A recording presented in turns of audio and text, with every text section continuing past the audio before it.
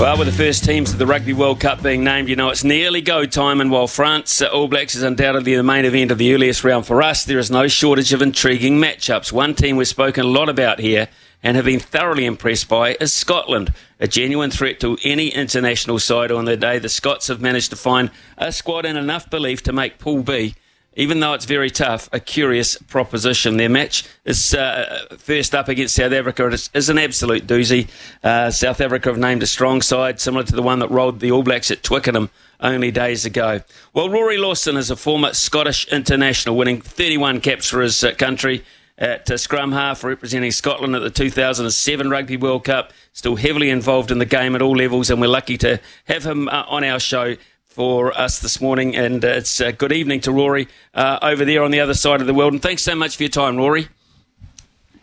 Yeah, Smithy, thanks so much for having me. It's great to be joining you on air, just hours now out from the big dance kickoff, and what an incredible tournament we've got to look forward to. We have, Rory, and I think a lot of people back here regarding it as perhaps one of the most wide open tournaments in World Cup history. Yeah, without a doubt. I think particularly, I think there's real competition at the top end of the rankings, and throw into the mix the way that this draw's been made. 3 years out from the Rugby World Cup, and there are so many intriguing battles in the pool stages. Certainly in our half of the draw, that I think there are so many question marks as to who might beat who, where the left field upset might come from. But I think you're absolutely right. If you look at our side of the pool with Scotland, South Africa, and Ireland, you'd expect two of those three to go through.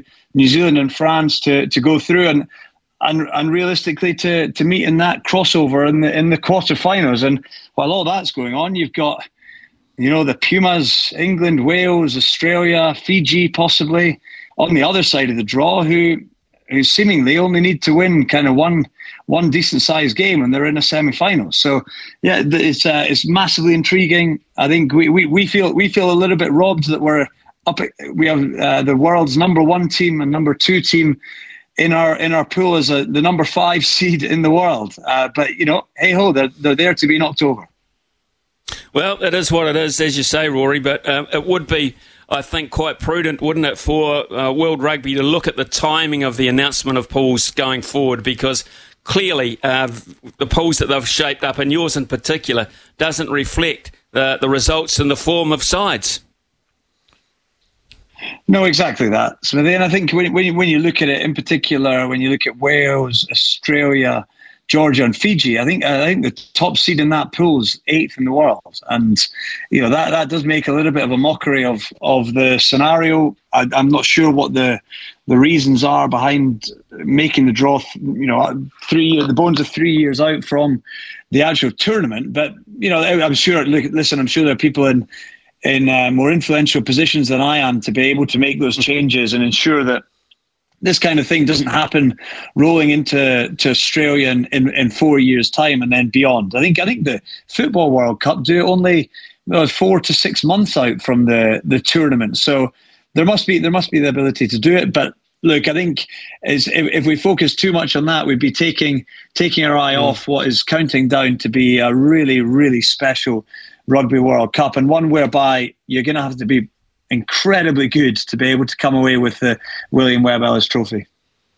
Well, I was watching a little clip earlier this morning where you said and you felt that perhaps the All Blacks hadn't played all their cards yet. In fact, they were holding things back, although we on this side of the world didn't think so against the Springboks at Twickenham the other day. That's your first up opponent, South Africa. They look formidable. Oh, they certainly do.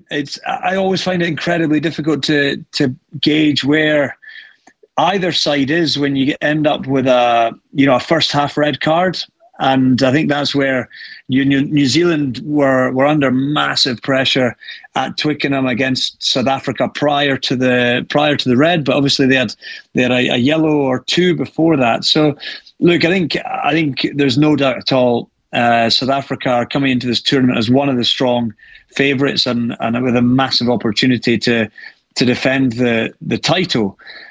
But and equally, I don't think they'll be underestimating Scotland. So I expect you see the South Africa side. They're fully loaded. They've only got the 6-2 split on this occasion rather than 7-1, showing a little bit of credibility and respect towards Scotland. But I think at the same time, Scotland are going to have one of their best days and hope that South Africa have a 7 out of 10 performance to really, really push the defending champions. I think they are that good. They're a massive powerhouse, but Scotland will certainly believe that if they turn up with their best game, they'll stretch and stress the Boks.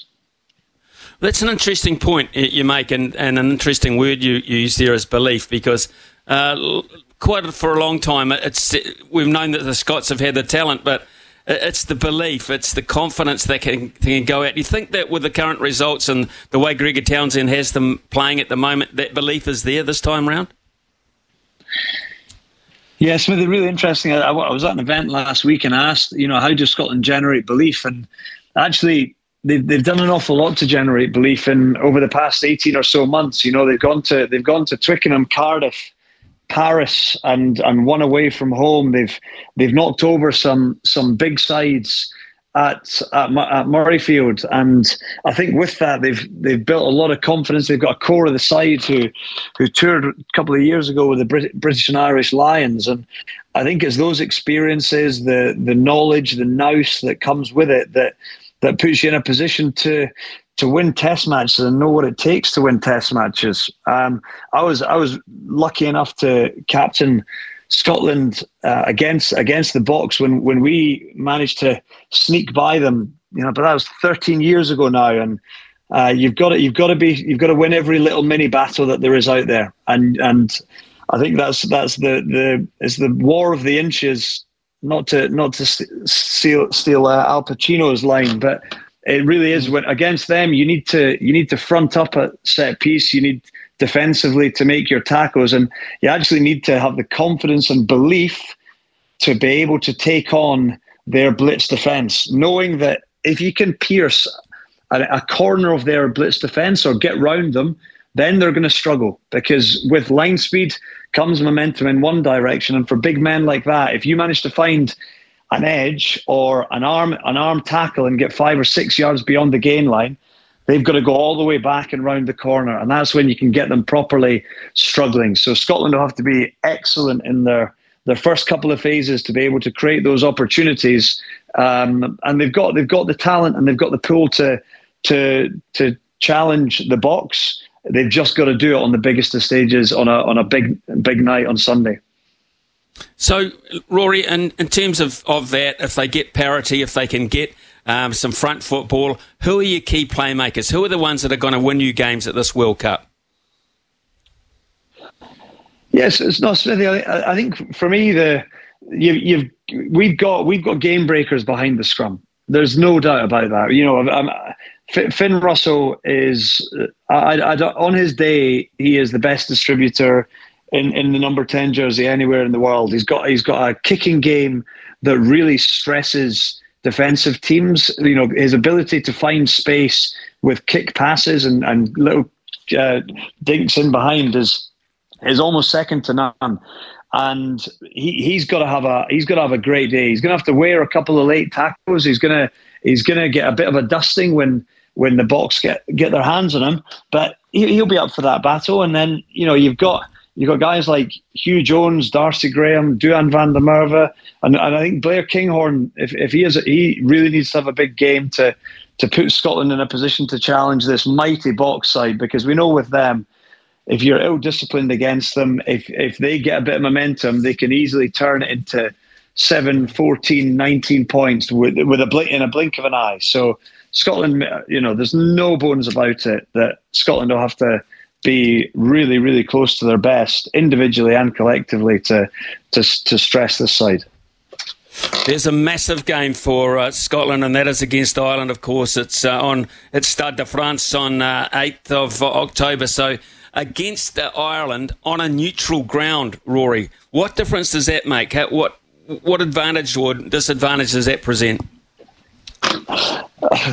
Smithy, you're asking a guy that was in Yokohama 4 years ago in the opening game of the Rugby World Cup, having gone in talking about, how much Scotland were going to stress Ireland, and then 20 minutes in, we were 3 tries down and staring down the barrel of an absolute hiding and a bit of an embarrassment. So all I'm going to say is I hope we don't see anything like that again. And when you look at it, it's that game's a long way away. An awful lot can happen in this pool. Whether results, energy use, emotional energy, and dare I say it, injuries. There's an awful lot that can happen in the opening 3 or 4 weeks of the tournament before we get to that stage. And I think we've got to be able to assess if Scotland have big injuries to key men. We don't necessarily have the same depth that the top sides in the world do. But equally, we've seen historically that some teams get affected by injuries and some teams get affected by the emotional roller coaster that a Rugby World Cup is. I think it's a week longer this tournament to allow the longer turnaround for some of the supposed tier 2 nations to really level the playing field on that front. So that does make a big difference. But I think Scotland, hopefully they put in a good performance against South Africa. Even if they don't win, if they pick up those 2 middle wins, then they know that they're going to be playing Ireland 6 or 7 days after they face the Box in Paris. And you just never know what sort of physical and mental state they'll be in around that. And it will be another opportunity for Scotland. But as Gregor Townsend rightly says, your focus just has to be on the first whistle of the first game. And you can, because as soon as you get ahead of yourself, you can get yourself in a bit of bother. Well, that's true, actually. Very, very true, because you mentioned the physicality side of it. It would be remiss of us not to even put Tonga in that mix, wouldn't it? Because that will be bruising. Oh, without doubt. And Ireland start with Romania. So realistically, they go Romania, and then a week later they go Tonga, and then they go back-to-back knockout rugby matches, really. And you just never know with the South Sea Island sides. We've seen it before. We saw Fiji, come up to Twickenham and knock England over in the World Cup warm-ups. We saw Samoa run Ireland close out in Bayonne last weekend. So, I think that the World Cup cycles and the World Cup pre-seasons put the South Sea Island sides in a totally different space. They get to spend a couple of months together rather than a couple of days together to prepare for a test match. They get that brotherhood back. They re-engage with their local communities. They engage with their people, and the pride builds, the belief builds. And without question, there is going to be something that crops up within this Rugby World Cup from Tonga, Fiji, Samoa, and England and Argentina's group. And I can't wait to see it, but I certainly hope it's not Scotland that's on the end of it. Rory, France, let's look at the host, shall we? Obviously, people believing that this is their greatest ever opportunity to be the world champion, but they have suffered some injury setbacks, notably Cyril Bay, of course, and also Intermac. And the combination with Dupont won't be there this time around. Are they capable of replacing that combination? What do you feel about France and the pressure on France? Look, I think they've been asked these questions all day, actually, today. As I understand it, Dupont and Galtier were facing the media today and, certainly suggesting that they're reveling in it. There's no doubt, though, that France are a different side without Romain Ntamack. Romain Ntamack for them he just greases the wheels. He is so smooth. He's got pace. He reads the game well. He is the conductor outside outside Antoine Dupont, and he'll be a massive miss. Albeit Jalabert is a really talented player. My concerns for France are just that they've lost Ntamack. Jonathan Danty is out for the opening game, and whilst France could come out on the wrong end of the result in the opener and still go through to a quarter final against one of the 3 teams in Scotland's pool, Danty is a massive player for them. Willems has gone from the tournament as well, so you've got a couple of injuries to some key guys. Now, if there's a side in World Rugby who is on paper, capable of dealing with a few injuries with some high-quality replacements, then France will be right up there. So I certainly believe there. I believe France and South Africa, whoever emerges, if they can avoid each other in the quarter-final crossover, I think they might end up meeting in the final. It could be one of those two teams. But who knows? There's so many ifs, buts, and maybes with injuries and form and shock results. So it's going to be one for hopefully some new viewers to come to rugby and watch it and watch this whole tournament light up. Oh, I think you're right. I think it's a perfect opportunity now for the game to grow back, actually. So, hey, Rory, it's been fascinating talking to you. Absolutely respect what you've done in rugby, your dad as well, and, of course, your granddad, Bill McLaren. Your legacy in rugby is very, very proud going back, isn't it?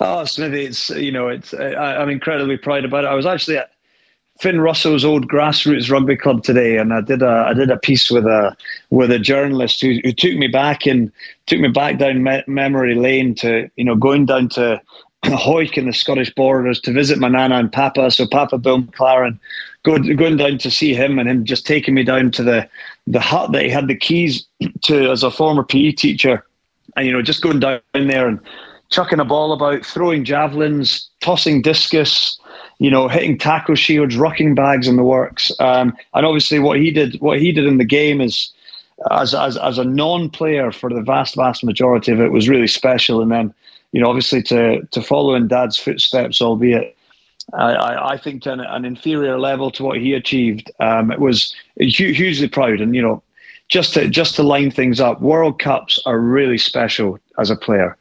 I made one quarter final with Scotland. I had some really sad losses and moments within those tournaments. But my God, when it comes to it, the memories that you create, the bond that you create with your playing group, with your coaches, and dare I say it, with the fans that travel to support you is unbelievable. So I'm massively excited to get over to Marseille this weekend as a fan, and engage with this squad in what is going to be a momentous weekend. It surely is. I'm jealous because we'll be watching it from afar. But I can tell you, back here, we've had some legendary rugby commentators. Of course, you'll be well aware of the fact of that. But your grandfather, Bill McLaren, is still ranked as perhaps the best of all time. And that's coming from a very strong rugby nation. Thank you very much for your time, Rory. Enjoy this World Cup. It sounds like you're going to have a ball, and may Scotland go well for you. No, thanks, Smithy. And I'll say I really hope that the ABs go well as well, and hopefully avoid Scotland in the quarter final. Yeah, that would be nice. That would be nice for both of us, actually. Hey, Rory, terrific. Enjoy, and thanks for your time again. Thanks again. Cheers, Smithy.